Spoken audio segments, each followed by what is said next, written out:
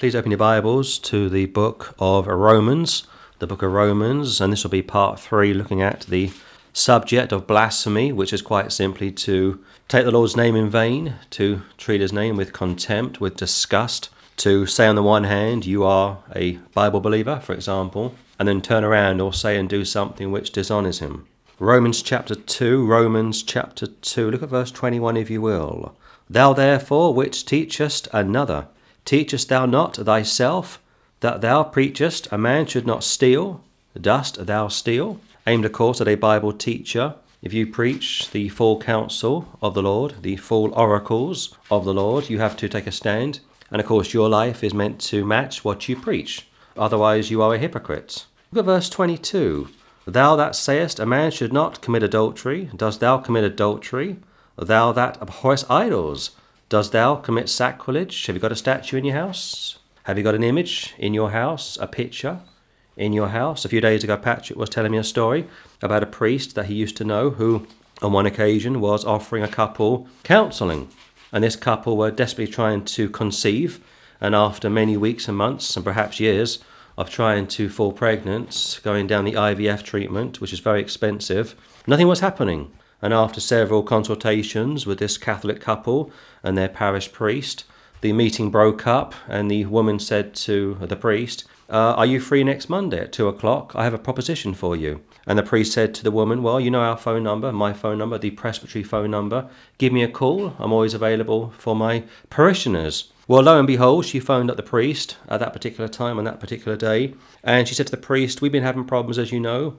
It would appear my husband is unable to fulfill his task as a husband, and I can't fall pregnant. We can't have a child, etc., etc., etc. Would you be prepared to assist? Would you be prepared to step up to the mark, as it were?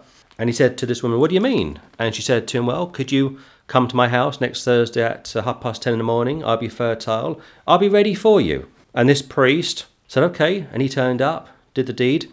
And 9 months later, she fell pregnant, gave birth to a healthy child. The husband never knew, of course. And here's the irony of it all. 2 years later, she fell pregnant with her husband, and down the line had 3 children.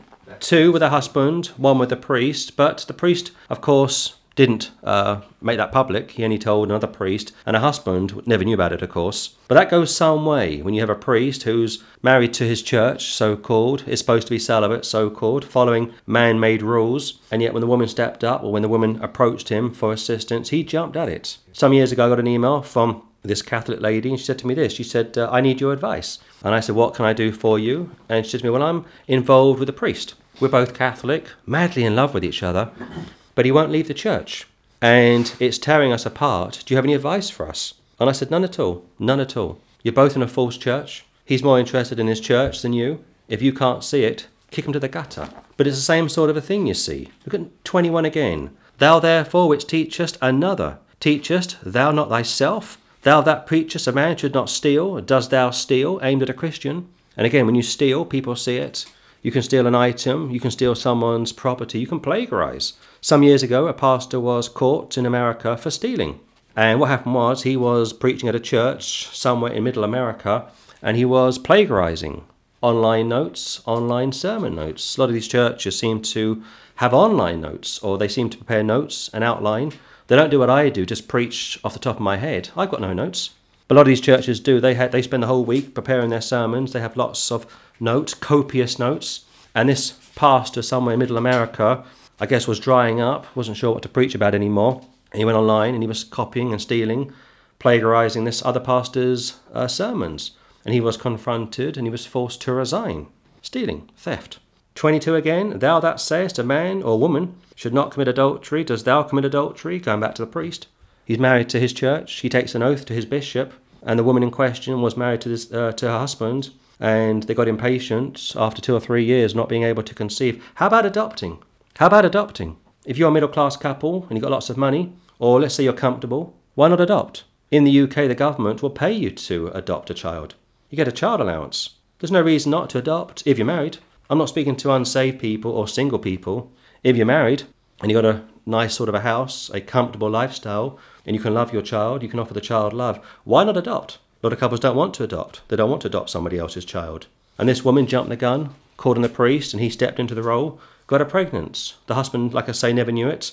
And down the line, amazingly, she conceived the natural way and had 3 children, 3 healthy children. But in the eyes of the Church of Rome, officially that would be blasphemy.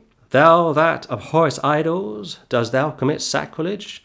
Statues, idols, images. A lot of people like to worship their pastors, their priests and their vicars. A lot of people like to line up to meet a travelling celebrity Christian.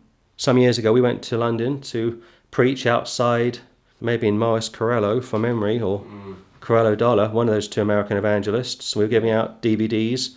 Hundreds, if not thousands, are lining up to go in and see one of these 2 charlatans, and we were giving out DVDs. I think we were able to produce 500, just giving them out willy-nilly, no money involved, of course, just giving them out as we were able to. Freely you have received, freely you shall give. And a guy came out, got his phone out, started to photograph us, called the police, and went inside, complaining to the security. That particular guy is worshipping men, idolising men, doesn't want to check out what they're saying. Another form of idolatry, you see. Look at 23. Thou that makest thy boast of the law, through breaking the law, dishonourest thou God, a saved Jew, who technically is able to observe the law, but it won't save him, of course. For the name of God is blasphemed among the Gentiles through you, as it is written. So if you are saved, you know that people like to watch you, they will observe you. They want you to fail. They won't say it publicly, but they want you to fail.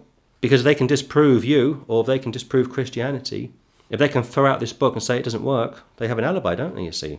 An alibi when it comes to living like they will and disregarding what Almighty God has said and done. Go to Revelation chapter 2. Revelation chapter 2. The Lord will not hold you blameless or guiltless that taketh his name in vain.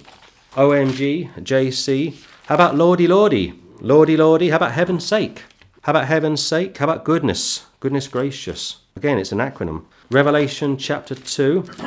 Revelation chapter 2. Look at verse 8, if you will. And unto the angel of the church in Smyrna write, these things saith the first and the last, which was dead and is alive.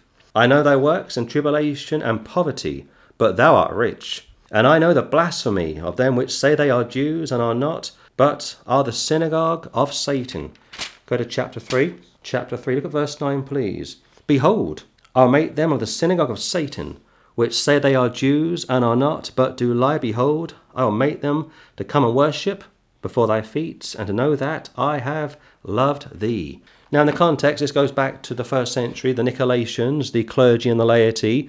Again, the Church of Rome is very typical of this, as is the Church of England. The Greek and Russian Orthodox churches have their priest system, but also this feeds into replacement theology. If you are a typical Protestant, or if you follow John Calvin, for example, or Martin Luther, or Huss, or Wycliffe, or Whitfield, or any of the greats from the 14th, 15th, and 16th century, even going back before that, of course, those guys all had one thing in common, and they all believed this, that the church, the body of Christ, or the state church, they were all part of a state system. Even William Tyndale would believe this, that the church has replaced Israel. Israel is finished. Israel has no future role or opportunity, no future relationship with the Lord. That's called replacement theology. And when they held to such a position and when they preach such a position, they are guilty of replacement theology. And in essence, they are offering themselves as Jews. And of course, they're not Jews. They are Gentiles. You're either Gentile if you're unsaved, a Jew if you're unsaved, or you are part of the body of Christ. Paul told you from 1 Corinthians chapter 2, I think it is. Go to Revelation chapter 13. Revelation chapter 13. Revelation chapter 13. Look at verse 1, please. And I stood upon the sand of the sea, and saw a beast rise up out of the sea, having 7 heads and 10 horns, and upon his horns 10 crowns, and upon his heads the name of blasphemy. This goes back to the book of Acts. This goes back to Acts chapter 12, when Herod, on one occasion, was being carried around Rome, Jerusalem to be precise, but he was from Rome, you understand. And on one occasion, people were shouting out, this is a voice of a God, not a man. And the Lord looked at that reprobate for a period of time. He was the same Herod that put the Lord Jesus Christ on the cross, the same Herod that had John the Baptist beheaded, the same Herod that persecuted the early church, the same Herod that put Peter and John into prison, the same Herod who killed James, the son of Zebedee. And the Lord looked at that guy for a period of time and said, that's it, I'm sick of this. He's going around offering himself as a god. or the God, be like the Antichrist from 2 Thessalonians chapter 2. He will go into the third temple and say that he is God. And that is also blasphemy. The Lord struck him down with sickness, and according to Josephus, he was in great pain and agony for days. He was being eaten alive with worms, literally eating him internally, a bit like Mark chapter 9, the worm that never dies. And the Lord looked at that blasphemer, knocked him down. And here the Antichrist has horns and crowns, denoting his power base, his authority, and upon his heads, plural, the name singular blasphemy. It could be Holy Father, it could be the Apostle of Apostles, it could be the Bishop of Rome, it could be Peter II. And the beast which I saw was like unto a leopard, and his feet were as the feet of a bear, and his mouth as the mouth of a lion. And the dragon gave him his power and his seat and great authority, the devil of course. And I saw one of his heads as it were wounded to death, and his deadly wound was healed. And all the world wondered after the beast. Of course, the church is long gone by now, but most of the world are going to remain, and they're going to fall for this deceiver. And they worshipped the dragon, which gave power unto the beast. And they worshipped the beast, saying, Who is like unto the beast? Who is able to make war with him? A bit like the British Empire back in the day, the most powerful country on the face of the earth, couldn't be touched. The sun never set, they said, on the British Empire, as they would say concerning the Roman Empire. For centuries it was incredibly powerful, covered the entire world. It also covered most of Britain. Now the American military prowess is the most powerful presence on the face of the earth. America is the final world power, superpower, before the Lord returns. Of course, China is getting stronger, and so too is Russia. But there's a sense of complacency. There's a sense of, well, we can't be beaten. We are Americans. This is what they say. Or we can't be beaten. We are British. That's what they said. Or we can't be beaten. We are Romans. And of course, the Lord collapsed Rome, collapsed Britain, and he will collapse America.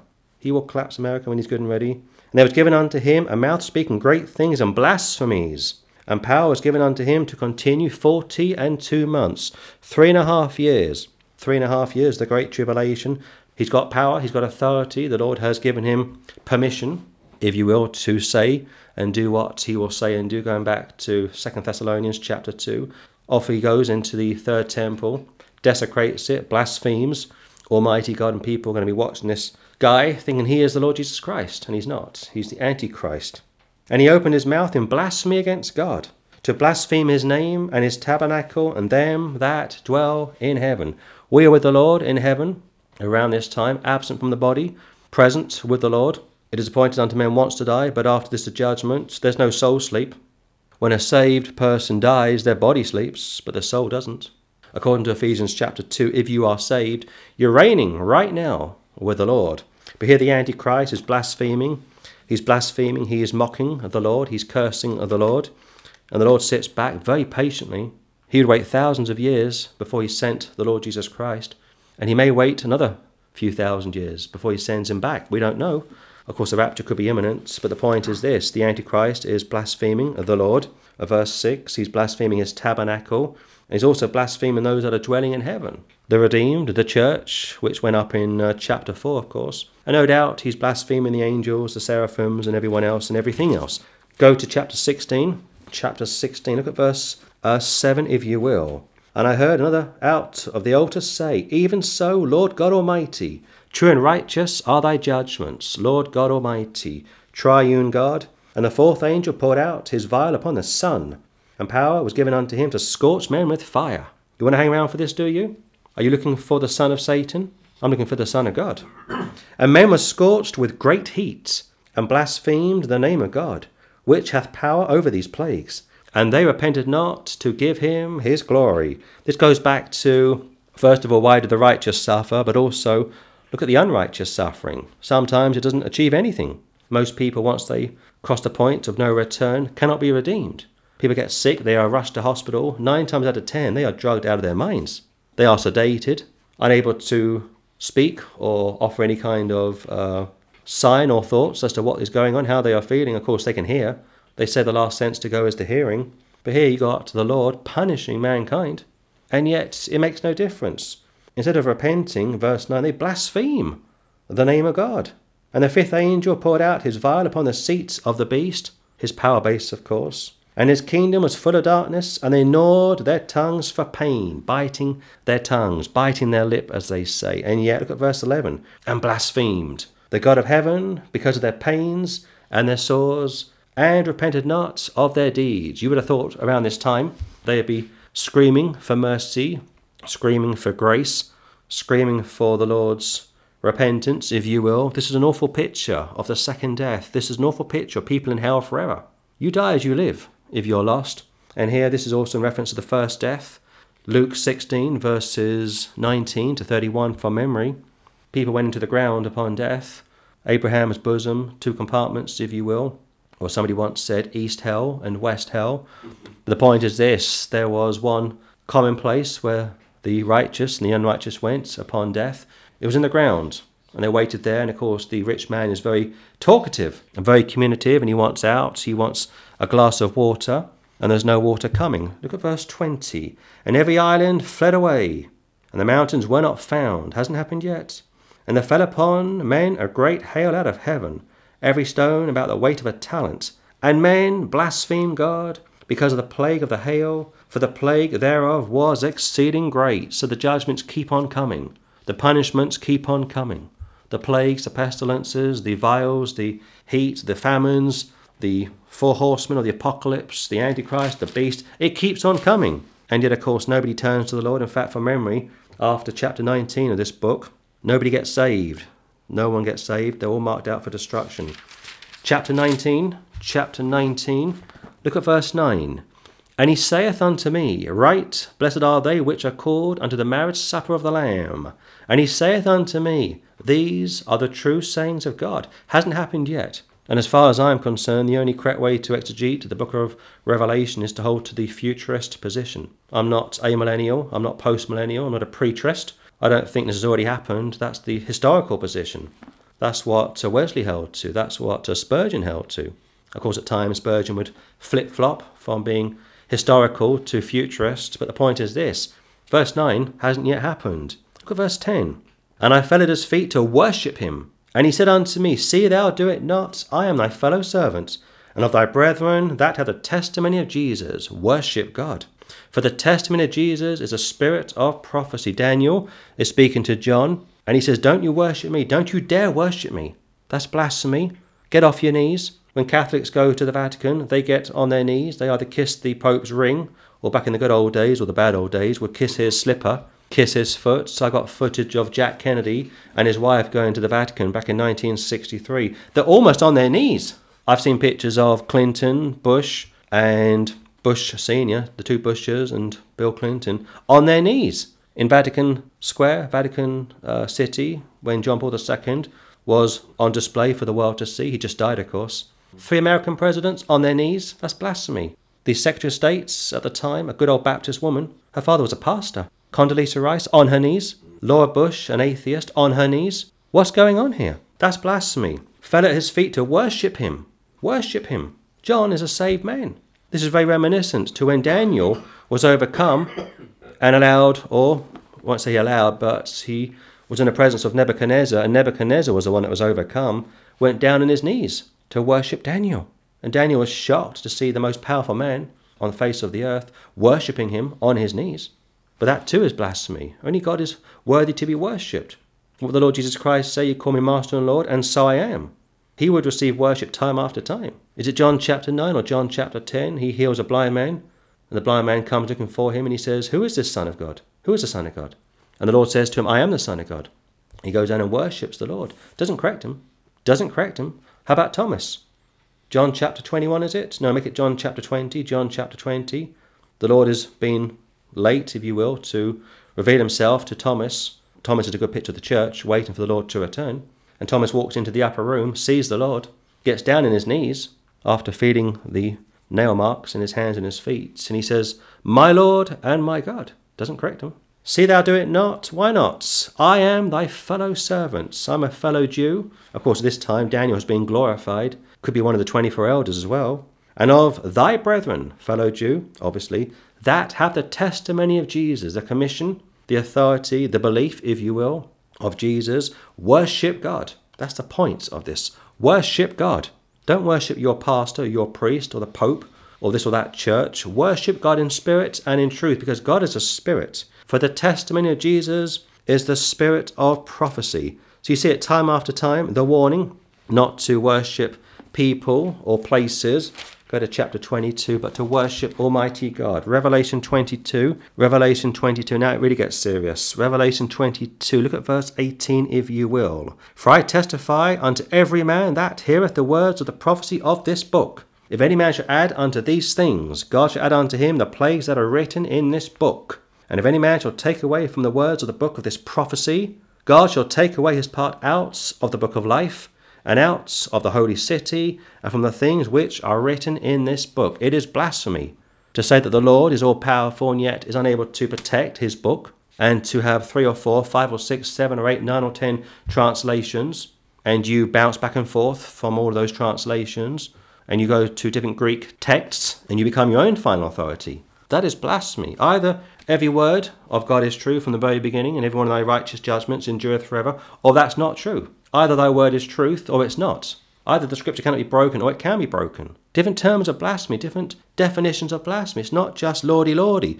It's not just heavens above. It's not just JC. You can say you are a Bible believer and then turn around and correct the King James Bible. For I testify unto every man that heareth the words of the prophecy of this book, in the context Revelation, which is ridiculed, rubbished, and mocked by a lot of professing Christians. If any man or woman shall add unto these things, God shall add unto him the plagues that are written in this book. Pretty clear.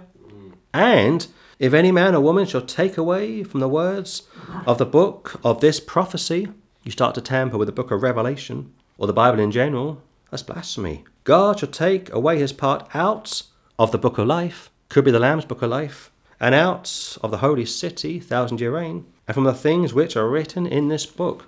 And I'll say this could possibly be, now don't quote me, but this could quite possibly be one of the most clearest verses to a potential loss of salvation. I won't go beyond that. I don't know. I've heard people preach these verses and say, no, it's aimed at unsaved people. It's not aimed at saved people. It's aimed at unsaved people. But I'm not sure about that. Why would unsaved people want to mess around with the Bible? Why would unsaved people lose their millennial inheritance? Unsaved people are lost. But a lot of religious people are very interested in the Bible. James White, of course. Even John MacArthur. He has multiple translations. He even corrects his Greek translation, his Greek text. He corrects the NIV. He corrects the New King James. He corrects the ESV. As far as I'm concerned, and I'll say this one final time, this verse is very difficult to exegete. Now, I do believe in once saved, always saved. I believe in eternal security. But when I think about people messing around with the Bible, adding books into the Bible like the Apocryphal, taking them out, killing Christians over the centuries for reading the Bible, I just wonder sometimes if they're going to lose their salvation. I don't know. Go to James chapter 5. James chapter 5. Look at verse 12. But above all things, my brethren, swear not, neither by heaven, neither by the earth, neither by any other oath, but let your yea be yea, and your nay nay, lest ye fall into condemnation. The cross-reference is Matthew chapter 5, and go there please. Matthew chapter 5. Some years ago, the Canadian Prime Minister was doing Prime Minister's questions. They get that from the UK, of course. And he sat down and was speaking to one of his aides, and he blasphemed. And he didn't realise that the mic picked up the blasphemy. I forget what he said. It may have been JC or OMG. It may have been Harper from memory, Prime Minister Harper. I may be wrong. This was some years ago, maybe 5 or 6, 7 or 8 years ago, or thereabouts. And amazingly, this made the papers. This made the press. And he was confronted after PMQs, and he said to the press, he said, yes, I was wrong, I did blaspheme, blah, blah, blah. I've got an elderly aunt who phoned me up, who's a devout Christian, and she clipped my wings. It will never happen again. And it didn't. To his word, it didn't happen again. He owned up. Now, he would probably say he was a Christian, most people do, and he'd probably say I go to church every Sunday, and most people in Canada do, in America especially. And yet when the mics were recording, OMG or JC, and his elderly aunt picked up the phoned him up, rebuked him. That's a brave woman, rebuking the Prime Minister. And he repented. And he said, I won't do it again. I didn't mean to do it. I wasn't aware that the microphones were still left on. And he came clean. Matthew chapter 5. Look at verse 33, if you will. Again, ye have heard that it hath been said by them of old time, thou shalt not forswear thyself, but shalt perform unto the Lord thine oaths. But I say unto you, swear not at all, neither by heaven, for it is God's throne, nor by the earth, for it is a footstool, neither by Jerusalem, for it is the city of the great King. Like, I swear to heaven, or I swear to God, As God is my witness, this is what people say. They are swearing to a higher authority. Look at it again. Again, verse 33, ye have heard that it hath been said of them of old time, or by them of old time, thou shalt not forswear thyself, but shalt perform unto the Lord thine oaths. You take an oath to the Lord, you have to fulfill it. Back in the Old Testament, I can't think where it is from the top of my head, if a wife took an oath in the presence of her husband, he was able to cancel it out. He had the authority to cancel it out, to cancel it. But for the most part, even when someone took an oath, they had to fulfill it. They had to see it through. But I say unto you, swear not at all, neither by heaven, for it is God's throne, nor by the earth, for it is his footstool, neither by Jerusalem, for it is a city of the great King. You can't swear via heaven or Jerusalem, and if you do, you're in trouble. Look at verse 36. Neither shalt thou swear by thy head, because thou canst not make one hair white or black. Don't even swear by yourself. People say, I swear on my children's life. Have you heard that one? I swear by my children's life. I swear on my mother's life, they say. I swear on my father's life. I swear on my kid's life. That's what they say. You can't do it. But let your communication be yea, yea, nay, nay. For whatsoever is more than these cometh of evil. So both testaments make the case very clearly that you're not to swear. Take the name of the Lord in vain. You can't swear by him or on his authority because he is holy and you are not. Go to Philippians chapter 2, and every time people swear by the name of the Lord or promise something, they say, I swear to God, or as God is my witness, they're blaspheming him. They are blaspheming him. Philippians chapter 2, look at verse 9.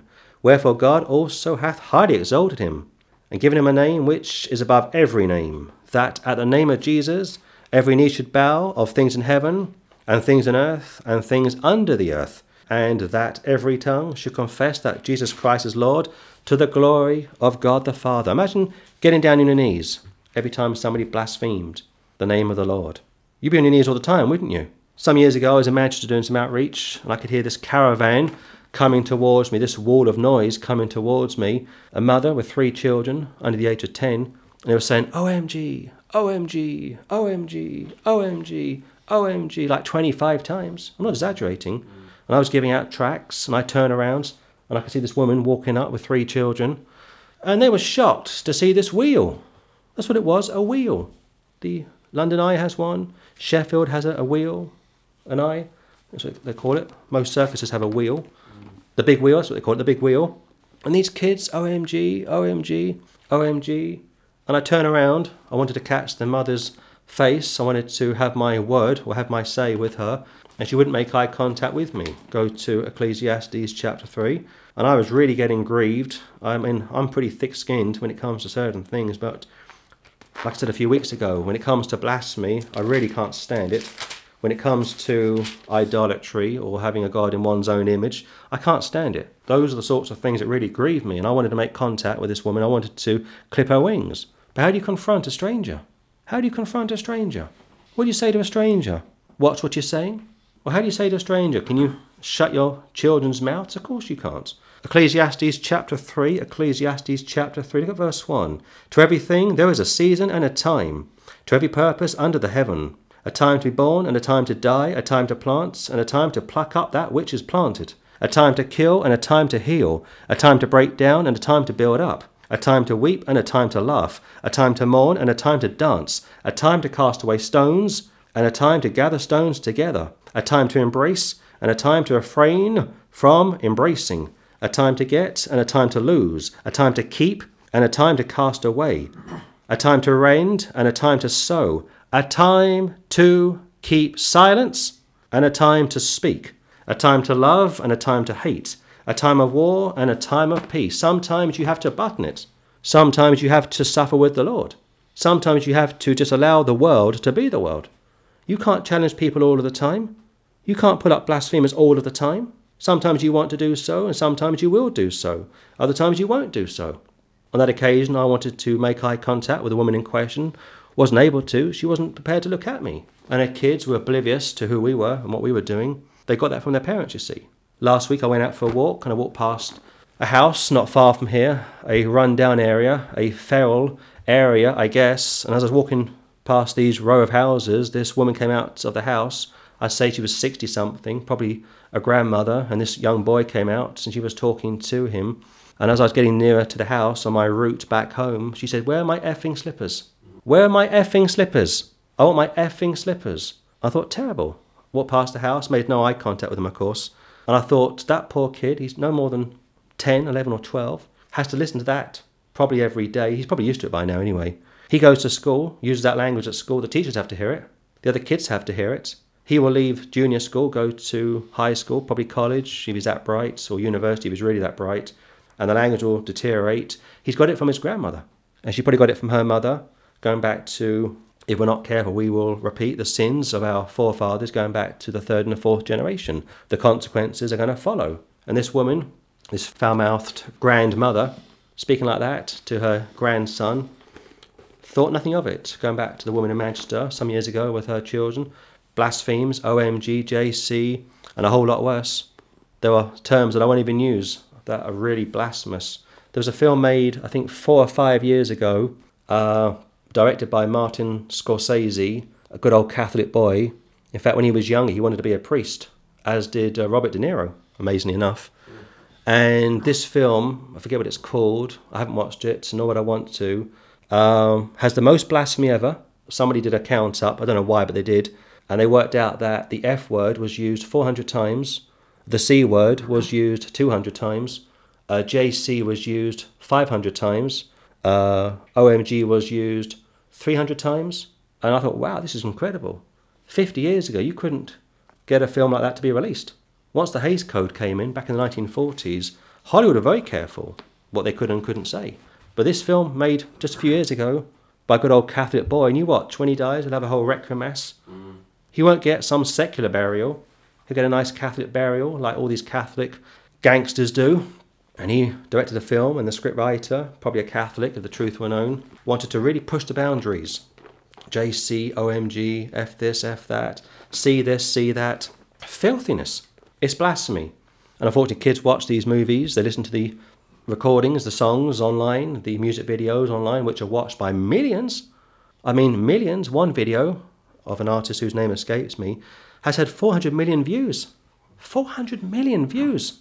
Kids of all ages watching these rap videos, these gangster videos, these kids dressing like prostitutes and just getting indoctrinated, brainwashed with filthy language. Politicians now are now cursing on camera.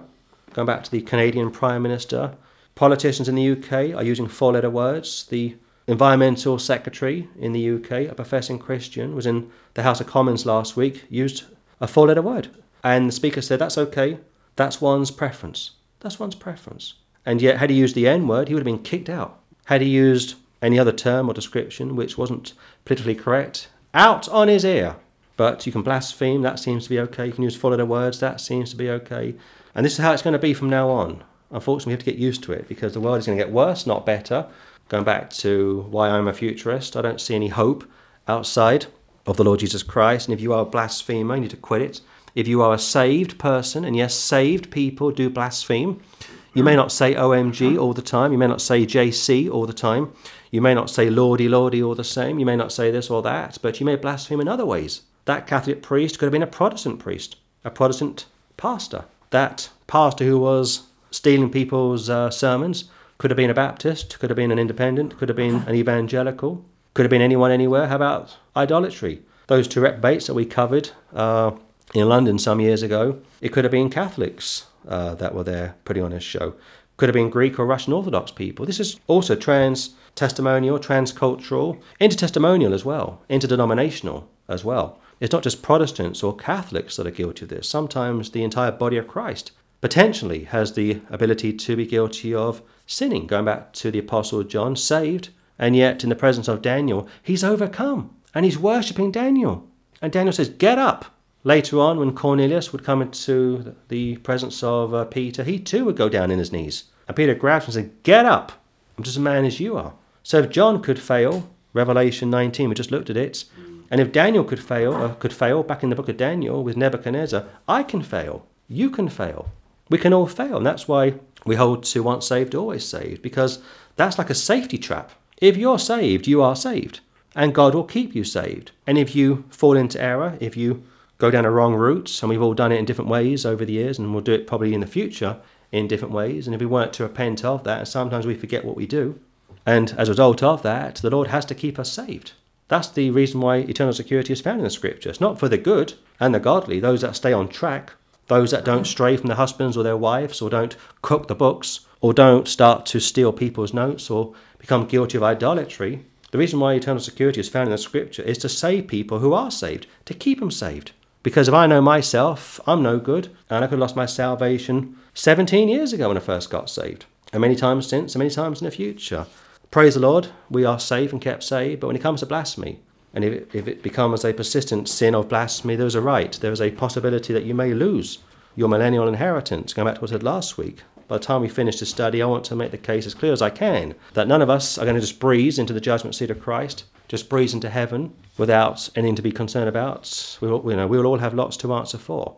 And I just hope and pray that for those of us which are saved, it'll be the least minimal and not too painful, not too much to have to answer for.